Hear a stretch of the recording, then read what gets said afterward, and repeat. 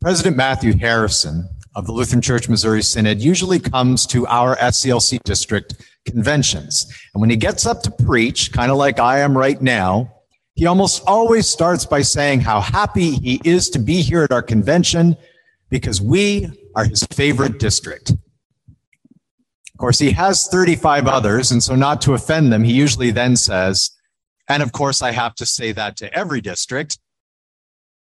And then he pauses again and says, but really, you are my favorite. And in much the same way, I feel kind of bad because last week I said the parable of the dishonest steward is one of my favorite parables. And so is this one. Of course, they're all really, really good, but there is something profound about this particular parable, although it might not be what you think. Because if we go and read the parable of Lazarus and the rich dude, which is how I usually like to call it, it could get all sorts of different things out of it. We could, for example, think that this is an account about the hurtfulness of poverty. Here is Lazarus, clearly not able to work, and so perhaps his friends, his neighbors, maybe even his parents have brought him every morning and laid him outside this rich man's house. This is not like houses in the big suburbs with 1 acre lots, like in the United States, or even way out in the eastern townships where you might not even be able to see your neighbor. This is like a park extension house. And if Lazarus is laying outside your house on Doutremont, you know that he's there and you can't miss him. And the hope, of course, was that this rich man who has means would look after him. But they don't. So we could walk away and say, Jesus is telling us, reminding us, begging us to consider what poverty does to people, what it means to have to beg. As we heard last week from the dishonest steward, I'm too ashamed to beg. There must be something else I can do. Or perhaps this is a parable about the terror of the afterlife. And certainly, there's a lot to be afraid of in this parable. I, for my part, would rather not end up like the rich dude. I would very much like to be Lazarus and be in the bosom of Abraham as we just sung that beautiful hymn, Lord, thee I love with all my heart. I am in anguish in these flames. Do any of you have a picture in your mind of hell being a place of torment and burning and fire and flames and the devil with his pitchfork? If you have a picture of hell being a place where you are consumed by fire, you are not getting it from the apostles. You're not even entirely getting it from the Old Testament. You are getting it from parables like this. It's Jesus who is constantly describing those who will be punished in the afterlife as being in a place of burning and fire and flame. It's so bad that the rich dude wants his brothers to be warned. I don't want them to end up here. Do something, warn them somehow so that they can escape my fate. And maybe that's what you have often taken away from this parable. A warning. Be like unto Lazarus, not like the rich man. It could also be seen as a parable about the arrogance of wealth. Not just the possession of it, but what it does to people. I tried to convey that a little bit in my reading because we miss some of what's happening when we just glance over the dialogue. We have some actors here with us today. They know the importance of not just reading your lines. Oh, Romeo, Romeo, where art thou, Romeo? Not a very interesting play.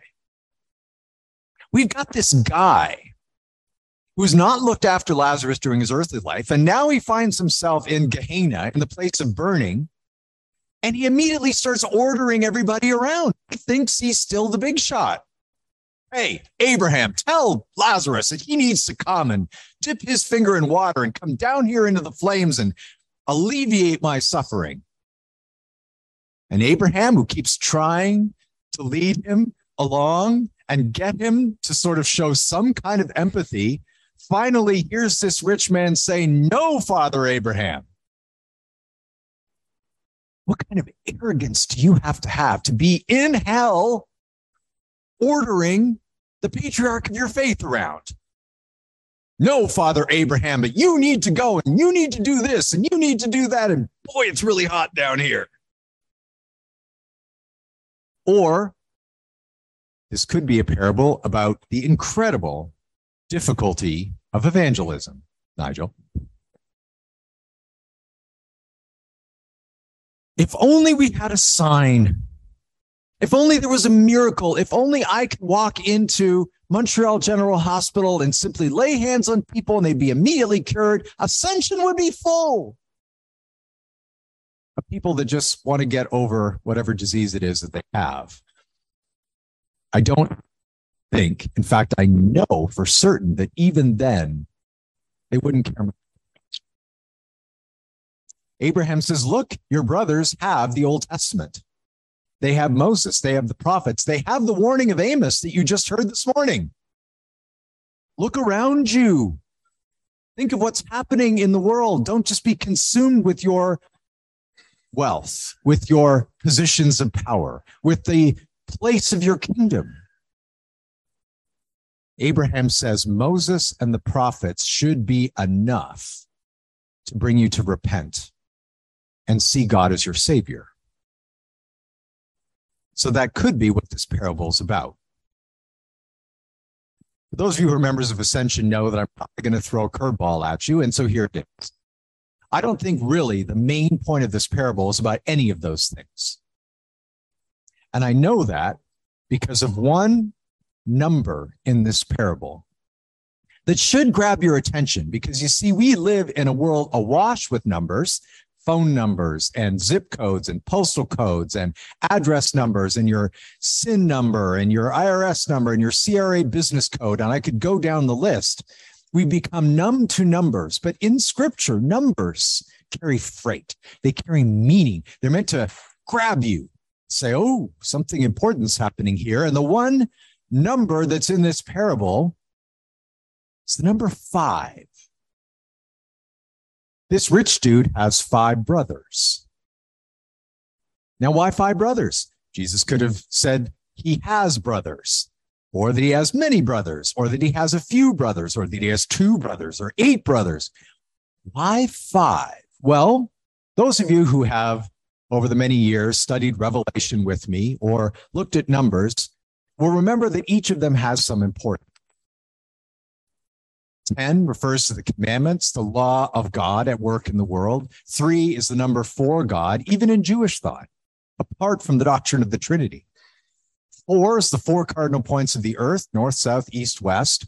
And if you take the 4 cardinal points of the earth and the number for God and add them together, you get the number 7, which is the number of divine perfection, the number of righteousness, the number of everything being the way it's supposed to be.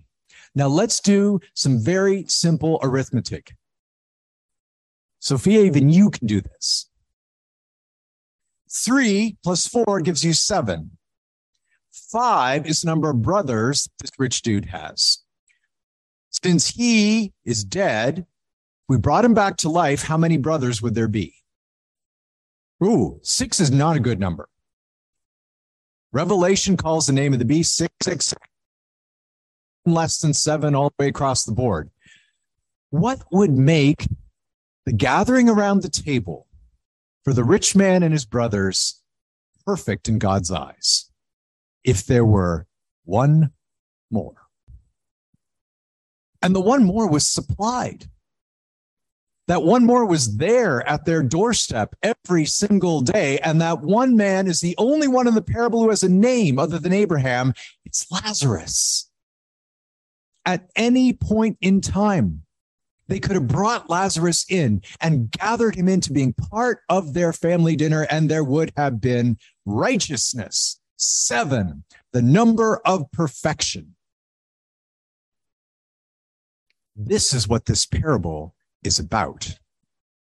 Lazarus is looked after by God and brought into the bosom of Abraham. So it's not just Abraham that's there. It's all of the saints who have gone before. Lazarus now, for the first time ever, is welcome to the table. He is invited in to eat, and he has a family. And it's not that God didn't try. When we read about the dogs coming and looking after Lazarus, we go, ooh, gross, dogs licking my sores. The point is the dogs even knew that Lazarus needed someone, that he shouldn't be left alone. And in fact, there is an argument that can be made that dog saliva is actually good and curative. God sends creatures to look after Lazarus when his own people would not. Do you remember last week? Make friends for yourself by means of unrighteous mammon. And now here we are. And the blame that God lays at the feet of the rich man is that he had all the unrighteous mammon he could use, and he could have filled the table, but he didn't. Now he's dead. And there is a chasm, and it's in between Abraham, Lazarus, Sarah, Rebecca, Isaac, Noah and his family, all the great saints of the Old Testament, all gathered together to celebrate the Lord who has delivered them, the God who has saved them from their sin, the God who has only ever wanted to show them mercy and call them together. And on the other side of that chasm is the rich man who doesn't even have a name. One.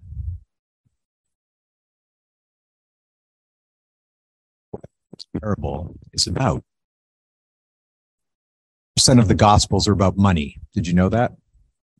55%. You would think then that at least every second sermon should be about money, because Jesus is constantly talking about it. But what he's not doing is saying that money in itself is an evil. Money becomes evil because it makes us selfish. It makes us forget the people around us. It makes us think we are independent of everyone. And instead of using it to bring people together, to look after everyone's needs, it ends up driving us apart and blinds us to what's going on. Well, if they had money like me, they wouldn't be in such trouble. Pastor Vinovskis was reminding me at one of our fellowship times, at one of our meetings earlier this week, of Oh God, the movie with George Burns, where somebody comes up, probably John Denver, and asks George Burns, asks God, why don't you do something about poverty in the world? To which God's response is, why don't you? And so Jesus is trying to break through our hard hearts and say, I want you together. I don't want these things that keep driving you apart, that become your God, but are in fact worthless. Let me be your Lord. Let me be your God. Let me, who is willing to die on a cross, who bled on that cross, who rose from the dead, be the one that you trust more than anything in the world. Because here's what I do, God says in Christ, I take everyone and bring them to myself. I gather you together around a table and I feed you. It is why the Lord's Supper is so important, because it is a reminder that when we are here sitting individually in our pews at least once during the service, we are forced to be together, to be one, to come together to that altar, repent for what we've done, and realize when we kneel there, Lazarus is with us, just like Owen will be with Lazarus. Because in baptism, he has been drawn into Christ. He has been made one with him. He will never be alone. Moms and dads go away. Even sponsors sometimes become forgetful. Grandparents eventually find themselves moving on. But Owen will never be alone, because he's not the rich dude. He's Lazarus. And he's being brought into the bosom of Abraham just like us. There are no dogs licking his forehead this morning. It was the very hand of God that washed his head and said, you are mine. You are mine forever. You will be in Abraham's bosom with the whole family of God. The whole family, 7 times 70 times an infinite number. In the name of Jesus Christ. Amen.